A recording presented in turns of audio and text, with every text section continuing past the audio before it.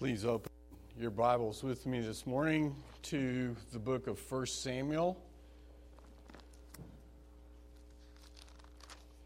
This book, 1 Samuel, in the Old Testament, begins with the incredible story of a barren, godly wife named Hannah, who lives in the midst of a people who are described in the book of Judges this way: a generation who did not know the Lord or the work that he had done for Israel.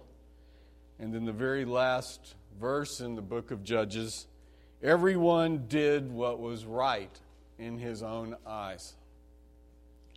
1 Samuel opens our eyes to how God deals with his rebellious people, who now want a king so they could be like all the other nations around them. We're going to see how nothing can thwart God's plan of redemption through a future Messiah who will come through these people. God raises up a man to lead Israel who is a prophet and priest and the last of the judges. He's born after God answers the prayer of the barren Hannah and is then given by Hannah back to God to serve the Lord all of his life, and his name is Samuel. What does the name of Samuel mean? It means God hears, or heard by God. If you're able, would you please stand as I read 1 Samuel chapter 1, verses 19 through 28. 1 Samuel 1, verses 19 through the end of chapter 1. I'll be reading from the English Standard Version. They rose early in the morning and worshiped before the Lord. Then they went back to their house at Ramah, and Elkanah knew Hannah his wife, and the Lord remembered her. And in due time Hannah conceived and bore a son, and she called his name Samuel, for she said, I have asked for him from the Lord.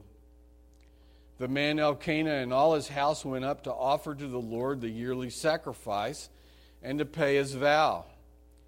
But Hannah did not go up, for she said to her husband, as soon as the child is weaned, I will bring him, so that he may appear in the presence of the Lord and dwell there forever.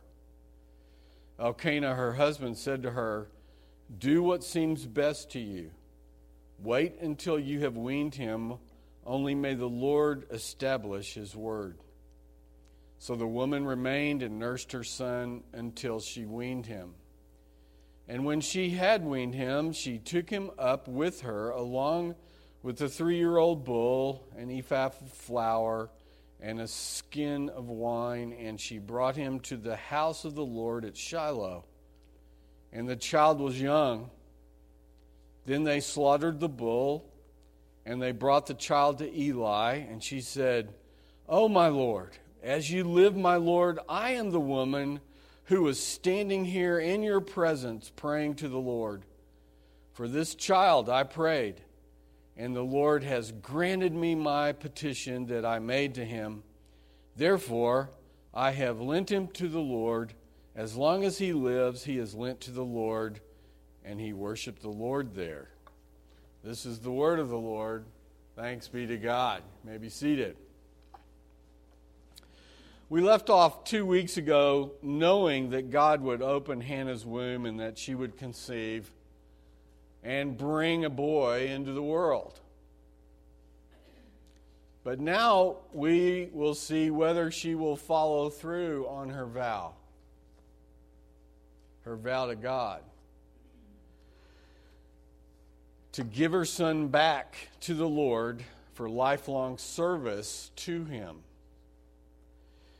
We also need to examine what a vow is and try to understand how and why Hannah could consider such a thing. And as we consider this passage today, there is a whole lot to stretch our own understanding about our families and children. This all ends up dealing with each Christian's call by the Lord to love and serve Him in every area of his life. Well, does Hannah follow through and keep her vow to the Lord? Well, obviously we know that she does. But maybe we need to think about why she does. Because in order to see this clearly, consider how your own heart usually works when you're making such a serious decision. In Hannah's case, once she is holding that little boy, how easy would it be to compromise on her promise? Wouldn't God understand if she didn't keep her vow? Couldn't she maybe keep him home to serve the Lord? Wouldn't it be better to let Samuel be trained well and then let him make his own decision? Kind of throwing in that she made a vow about him and maybe he ought to think about it. It should be clear that God takes making a vow to Him very seriously. We live in a day when nobody takes anybody's word seriously, much less their own. In Ecclesiastes 5, verses 4 through 6, we see a passage that kind of sums this up. Ecclesiastes 5, 4 through 6 says this: When you vow a vow to God, do not delay paying it, for He has no pleasure in fools. Pay what you vow. It is better that you should not vow than you should vow and not pay. Let not your mouth lead you into sin, and do not say before the messenger that it was a mistake. Why should God be angry at your voice and destroy the work of your hands? What's the point? The point here is that a vow or a promise before God must be made seriously or soberly, honestly, and with mature judgment. The opposite of this would be the foolish vow that is made. And this helps us understand what a true, serious, honest, mature judgment in making a vow, how different that is. The foolish vow is made flippantly, without enough consideration. It's made dishonestly, because usually there's a back door left in the mind and heart to get out of it if need be. And immaturely, because the means to carry it out just aren't anywhere to be found. In other words, it's immature because you don't have the means to carry out the intentions of your heart. But when we're immature, we think we can accomplish anything and keep anything and do anything. Making vows before God is not something that we just see in the Old Testament. And those of you that were able to attend Kelsey and Jacob's wedding a little over a week ago, you saw two really serious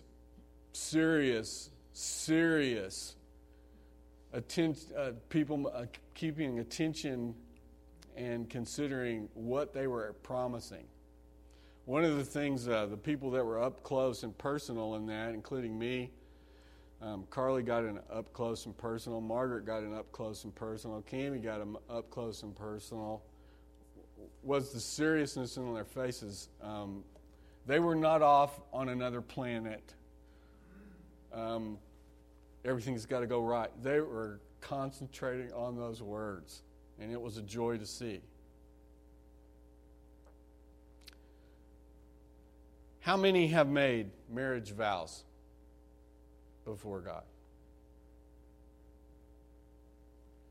Or ordination vows of some sort in a church? or church membership vows, or oaths of office. Isn't that interesting? We haven't got completely away from this yet. What about Hannah? Well, let's pick up the story in verse 21. The man Elkanah and all his house went up to offer to the Lord the yearly sacrifice and to pay his vow. Now, we've heard this before, haven't we? Elkanah continued his practice of being faithful to the Lord and worshiping regularly, and going to Shiloh, where the tabernacle was located at this point. And even in the midst of a people who had more or less forgotten God, Elkanah had not. Now, we need to realize how unusual that was. It shouldn't have been, but it was. We are also living in a day similar. Verse 22.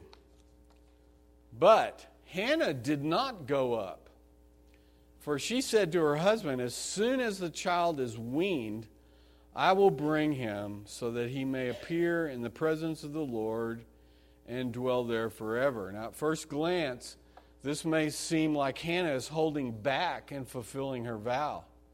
But actually the opposite is true. She is refusing to go up to the tabernacle until she was fully prepared to leave her very young son, which is actually a sign that she was faithful in fulfilling her vow. She had thought about this. She had seriously and soberly and honestly and with mature judgment made this vow to God. And you can tell from what she told her husband Elkanah that her primary goal is to fulfill her promise and this obligation to the Lord. William Blakey explains it this way. Had she gone before her son was weaned, she would have to take him with her and then take him away with her. And that would have broken the solemnity of the transaction when finally, at last, she would take him for good. In other words, the very first time that she would present herself at that holy place where God had heard her prayer and her vow would be the time that she would fulfill this vow. And in case you're wondering, this is not some little bitty kid. The weaning process could be 3 years or longer. One of the reasons was because water was so dangerous to drink at that point, and the mother spent a lot longer time.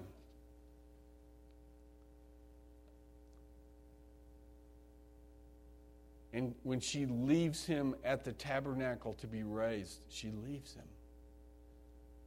So she was preparing for this. Verse 23. Elkanah, her husband, said to her, do what seems best to you. Wait until you have weaned him. Only may the Lord establish his word. So the woman remained and nursed her son until she weaned him. Now we look over this part of this passage. I've heard it just skipped in messages on this chapter. And this is a very interesting and very important part of this whole story. This shows us something. It shows us there was spiritual unity between Elkanah and Hannah. How so? Elkanah knew what Hannah's motives really were. And here we see him supporting her and her understanding of what fulfilling this vow actually required. He was glad to do this. He says, do what seems best to you. Wait until you have weaned him. only may the Lord establish His word. Now we need to kind of pause right here and go with this. Richard Phillips offers some very good counsel here on this passage about the blessings of spiritual unity between a husband and wife, and it's so good. I want to share some of these points. Here we see in Old Testament husband who is leading his wife and supporting her. Couples should seek a shared sense of purpose in their worship and Christian service. As either is led to undertake special giving or ministry, the two should collaborate in their family service to God. This is possible, how? Only when the husband and wife join together in the Word of God and prayer, being evenly yoked in their spiritual walk and providing mutual support for the satisfaction and service of each before God. Husbands, having received spiritual headship in the family, should be especially focused in on and trying to understand and perceive the gifts and ministry callings of their wives. Do you see that here? This is the Old Testament where we usually go, well, women don't have a chance. Yeah, their culture was a lot more restricted, but look what's going on right here in this passage.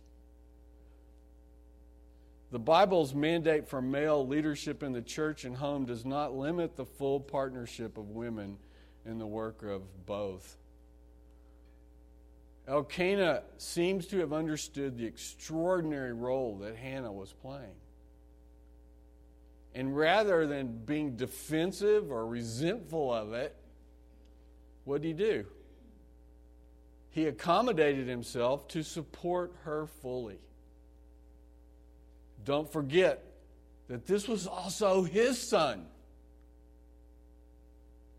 You know, I've seen folks read this, and sometimes I notice that I kind of do that. You just forget that he's even in the picture. It's all Hannah and her son, that she was barren and God opened her womb, and now she has this little boy, and you forget, oh, there is a father here. This is his boy. So highly did he value the spiritual contributions of his wife that he did not oppose the gift of his son to the Lord. Christian men today should likewise be keen to foster important Christian service from women in accordance with the gender pattern given in God's Word, which always ends up being all the issue, and to look upon our daughters and wives as vital partners in the work of the Lord. Partners. Evenly yoked. Also, what can we learn here about the attitude Christian parents should have towards their children? Oh boy, we could go forever on this one.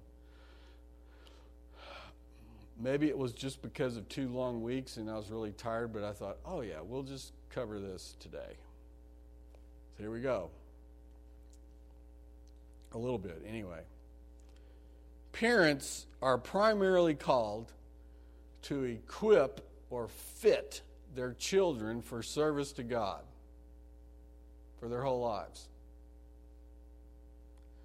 Whether as members of a church, or maybe even full-time or formal calling, or as stewards of God's grace in Christ in whatever vocation or work God leads them into. That's where most people fall. But all Christians should also have that first one as members of the church. You know, I went to a conference a couple of years ago with a college ministry, and I met with some college ministry folks that were in charge of college ministry across the whole United States on various campuses, and it's a very, very well-known college ministry that some of you have actually been a part of. And you know what they were talking about? He was saying that his main job as a college minister, besides the gospel part of sharing and evangelism, which was huge for this group, was to help kids who came from Christian families in evangelical churches figure out how to be a part of the church.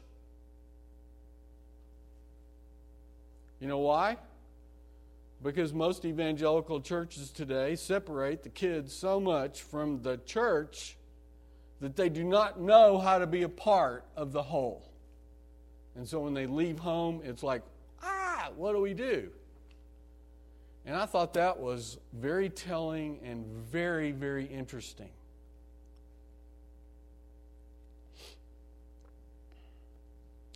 In other words, hard work, excellence, finishing the job, respect, diligence, etc., all those things that Christian parents are called to bring before and help train up the child to know how to do that are all subsets of something. They're subsets of the primary calling to glorify God and enjoy Him forever. Because if your purpose, if Christ is known by that child, as he grows up, there will be a respect and a service for Him, a submission to what His will is. And so all these other things then fall into place like normal.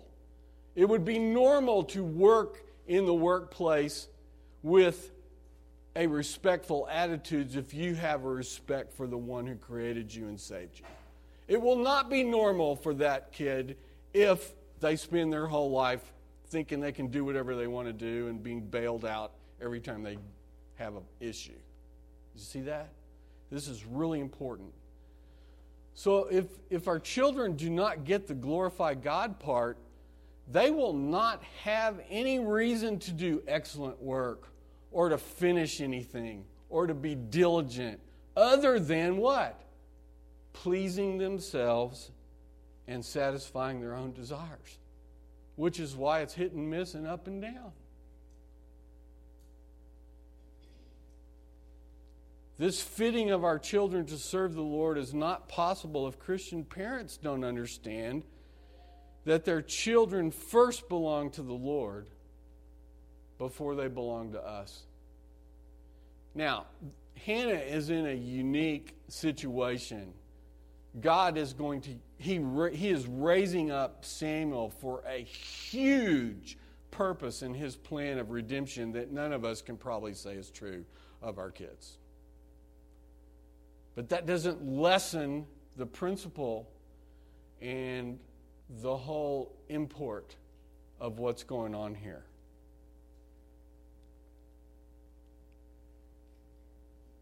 Can you say?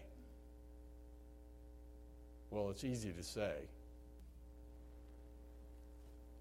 Can you say that your kids belong to God before they belong to you?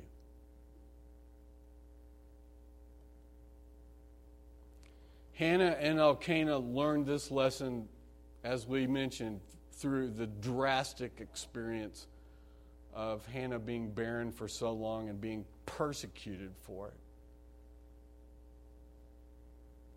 Still, each Christian parent should recognize that they are stewards of their child's upbringing on behalf of the Lord. The battle is fought today, as it has really always been fought, on the ground of recognizing what the worldly goals are that undermine God's perspective on what life is all about. And these can easily be confused. For example, do your kids believe that great success in the world is the most important reason to get an education? Is that what you have taught them? Do you see your kids' primary concern being attaining great wealth or becoming famous or being adored for their beauty and talent, which is what our whole culture is based on right now. This is what it's morphed into. One of the greatest hindrances to a genuine calling to ministry or missionary work is the parents' own obstacle, them. Even Christian parents. Why? Because we don't want our babies to leave home. And God calls us, and He says our job is to do what? To prepare them to leave home. And this doesn't mean we manufacture it and make it happen. It means that we are submissive to God. We prepare them to learn to depend on God on their own, to walk with Him on their own, so that if He does call them somewhere else, they'll be okay and they will flourish. At least then when they do come home, they want to. There's a lot of funny things about this, but some of us have got this backwards.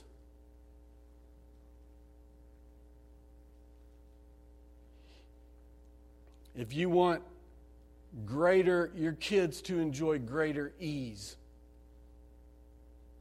it's not a bad thing, unless it's the primary goal. Or if you want prestige for your kids to make up for your own lack. Or if you want them to always live close, you may need to examine your own heart about what's really important. What if God did want to call your kid to a mission field in a place where becoming a Christian meant death?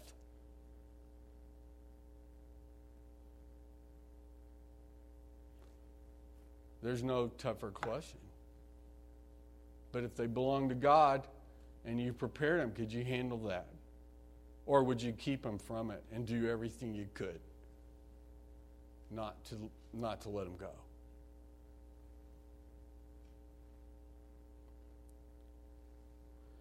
To raise them so that they will rejoice in serving the Lord, and we've got to use this W word, whatever it looks like, is the Christian's calling of stewardship. In other words, it's a lack of faith on our part as parents when we don't trust God with working with our kids to lead them where He wants them to be. We can provide direction. We can shoot them in the right direction, the arrow thing. We can prepare them as well as we can, but there comes a time when we've got to trust that God will lead them. And if they stay around, you're blessed. And if He calls them away, you're also blessed. Because you're trusting the Lord.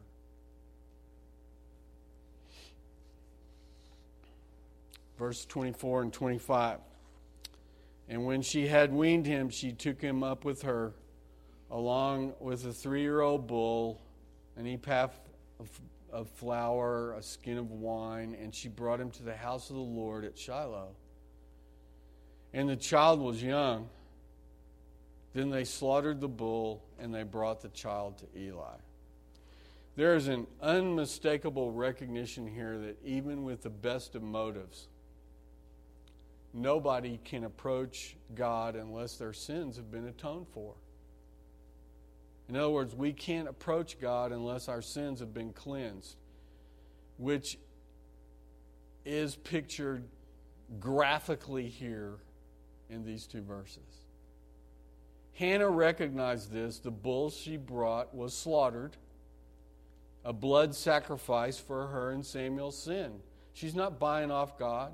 She's not doing something so that God will do something back. She recognizes this. We've seen incredible maturity in this woman since the first time we read her name.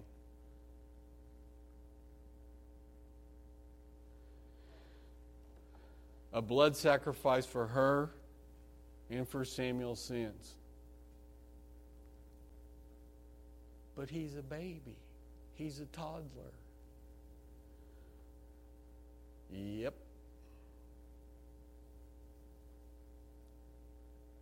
Notice that first the bull was slaughtered, and then Samuel was brought to Eli. We must recognize two important things here, mustn't we? We are unworthy to stand before God. We're stained by sin and worldliness. Our hearts are distracted. Our service is poor. And secondly, we are cleansed by Christ's blood, which these Old Testament sacrifices point to. They point to the Savior being the ultimate sacrifice. And on the basis of Christ's blood cleansing us, we can be sure we will be accepted in God's grace. Paul says in Colossians 1:12 that Christ has qualified us, unquote. He's qualified us sinners to enter God's family and to participate in the glorious work of His kingdom.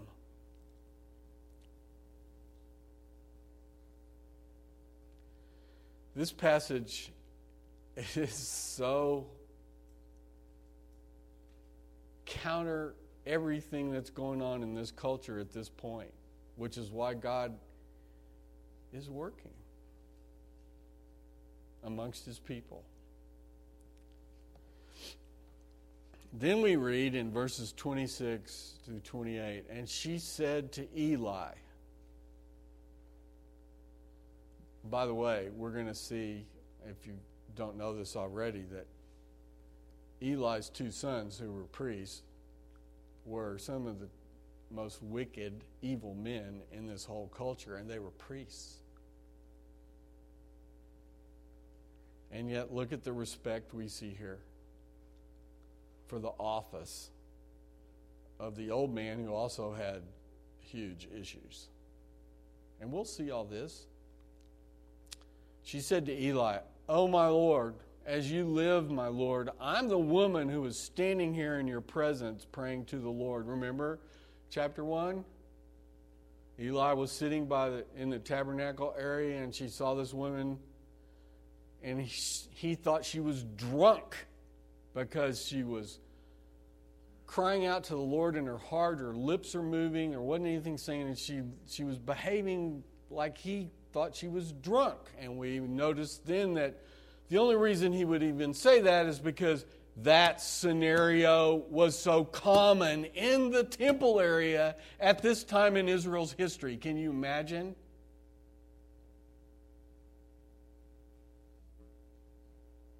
He didn't know what to do with a sincere heart, a genuine heart, pouring itself out to the Lord he was there to serve. And immediately when he recognized it and she appealed to him in chapter 1, boy, he quit. And then he offered a blessing to her that she believed because he was speaking as God's priest to her in the form of a blessing, and she took it to her heart and believed it. That's how all this got started. So she keeps going. "For this child I prayed, and the Lord has granted me my petition that I made to Him. Therefore," and each English translation has some strange words going on here trying to convey what this says. "I have lent him to the Lord. As long as he lives, he is lent to the Lord," and he worshiped the Lord there. Now here's a literal translation of this part. You'll pick up on it really quick. "For this child I prayed, and the Lord has granted me my asking that I asked from Him. Therefore I have given back to the Lord what was asked. As long as He lives, what was asked for is given back to the Lord." I kind of like that one. Lent kind of has there's term limits and accruing interest and all sorts of stuff. There wasn't any. She's saying very simply what? What is she saying? "Eli, I am giving him to God because God gave him to me. That's a grateful heart. That's somebody who knows how great is, how great God is. And she is glad to do this. She is not wailing and holding on to him as she gives him. She is gratefully giving him over as probably anywhere from 3 to 5 years old to live and be raised in the tabernacle by this guy. All you mothers are going, ah! There's part of you should do that, but she knows this is all God's doing.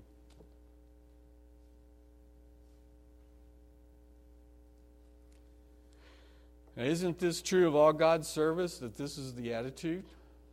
See, that's what's important about this. You serve the Lord. You give to the Lord, not because you get stars on your little chart or brownie points or you earn credit with God. You serve the Lord and you give to the Lord because of God's gift of His Son to us. If you do not value the gift, it means that you don't know how badly you needed the gift. That you were lost without the gift. That you cannot stand before God without the gift of Jesus Christ, His life, His work, and His blood covering you. You are not forgiven without Christ. So if you don't value this, then you don't get the whole gospel. Does Hannah get it? Yeah. She gets it.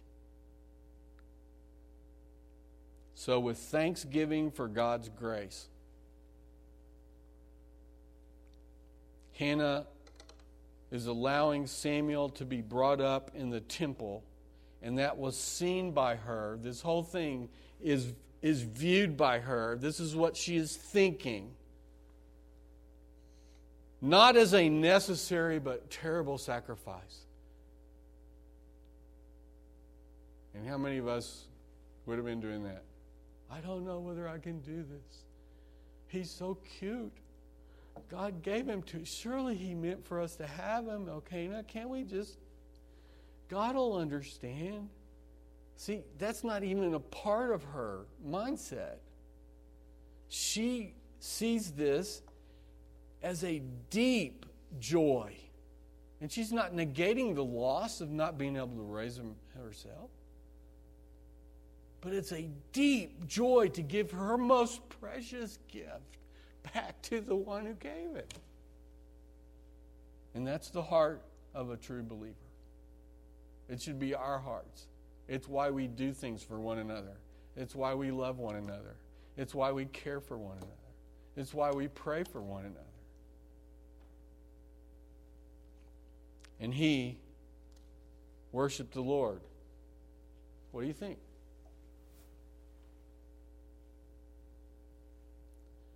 How old is he? And he, Samuel, worshiped the Lord. Now, it doesn't say who was with him.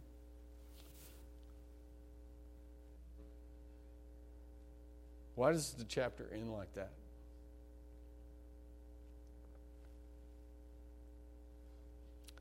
Now, the next chapter, we immediately see Hannah prayed and said, which is more or less, this is her song in chapter 2, the first part.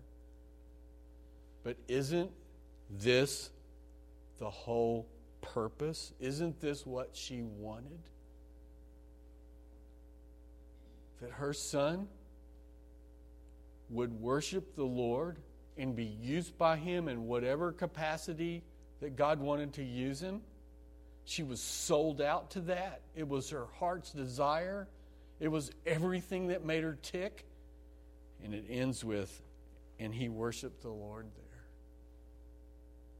That is beautiful. You know, every one of us who calls on the name of the Lord is called to serve Him. Every one of us. Samuel had a unique calling. Oh, are we going to see that? But there's just as much value in someone who serves God faithfully in their secular vocation or in the home, etc., as there is in one who's called to serve in the church.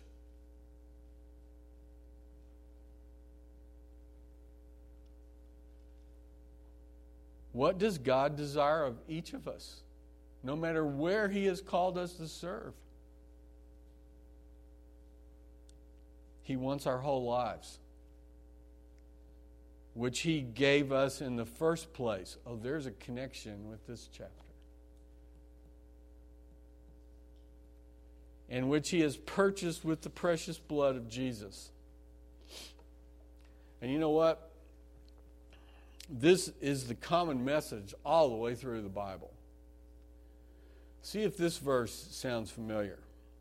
Or do you not know that your body is a temple of the Holy Spirit within you, whom you have from God? You are not your own, for you were bought with a price.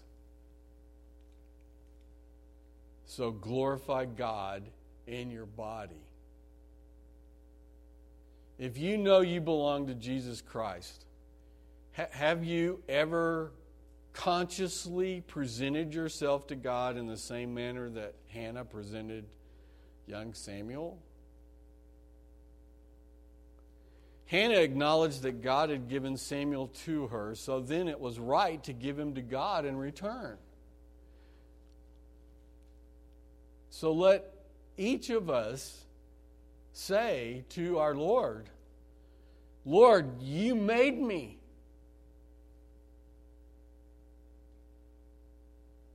And forgive me for being real picky about how you did that. You have redeemed me from my sin through the death of your Son. I now belong to you. So I offer my whole life for your praise and for your service to your glorious kingdom. And we stop right there because we don't really know how He's going to make that work. But He does. So we offer ourselves gratefully, we offer ourselves faithfully, we offer ourselves generously, we offer ourselves completely, and we offer ourselves unreservedly, all of which are illustrated here by Hannah's offering Samuel. Now, which could you remember better, all those words or the story? See, one will help you remember the other, and that's the point. Isn't God so caring and creative that He gives us this important directive all the way through Scripture in hundreds and hundreds of different ways? The last one is also Paul. I appeal to you, therefore, brothers and sisters, by the mercies of God, to present your bodies as a what? Living sacrifice, holy and acceptable to God because of Christ, the mercy in Christ. And that's your spiritual worship, no matter what your calling is in life. Isn't that fantastic?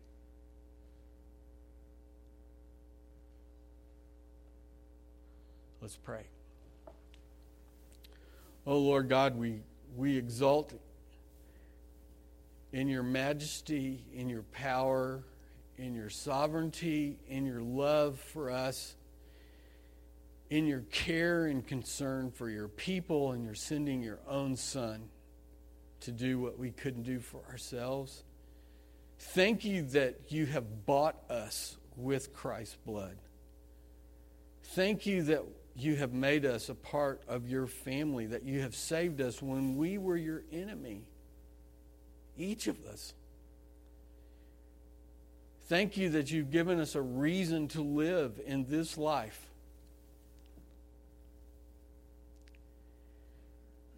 And that we will be worshiping the reason to live, your Son, forever and ever and ever. Thank you that you make sense of what we're going through and you actually communicate a lot of the reasons and the ones we don't know and that we keep demanding to know. Oh God, we know that you know and that you do everything for your glory and our good. Thank you for making us a part of your redemption plan, of being able to proclaim the truth, the only truth that will save people that are lost and in despair and wondering what they're doing here. Thank you that the power to do that comes from your Spirit who indwells each of your people who have put their faith in Christ. And oh God, we pray that you would enlarge our hearts and open our eyes to see the truth and to be able to trust you with it. Trust ourselves. Trust our children to you. Trust our fellow believers to you. We pray for the power and the energy to pray.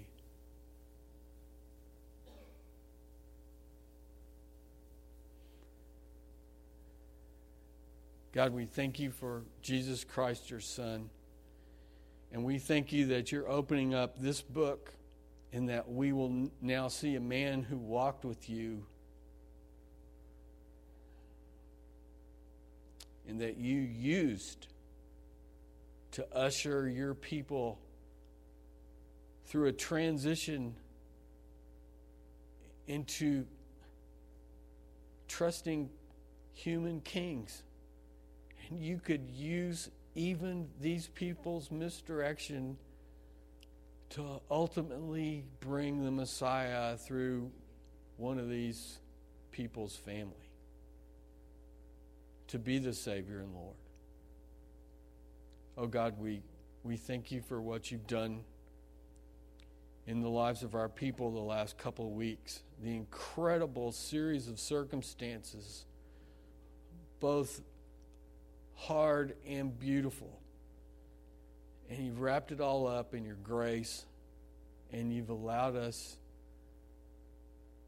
to just be washed over by it all. We thank you for that peace of knowing that we are secure in Jesus Christ. Oh God, we pray that you would use your gospel and our proclamation of it to bring people to Christ in this area, especially this area, and through the missionaries that we love and support and have heard from who are in really some tough places on this earth. We think that you will make all things right and that you will come again and that you will come in victory through your Son. And you're coming for us at the right time for each of us. Lord, we ask this in Christ's name. Amen. Would you please stand for our benediction?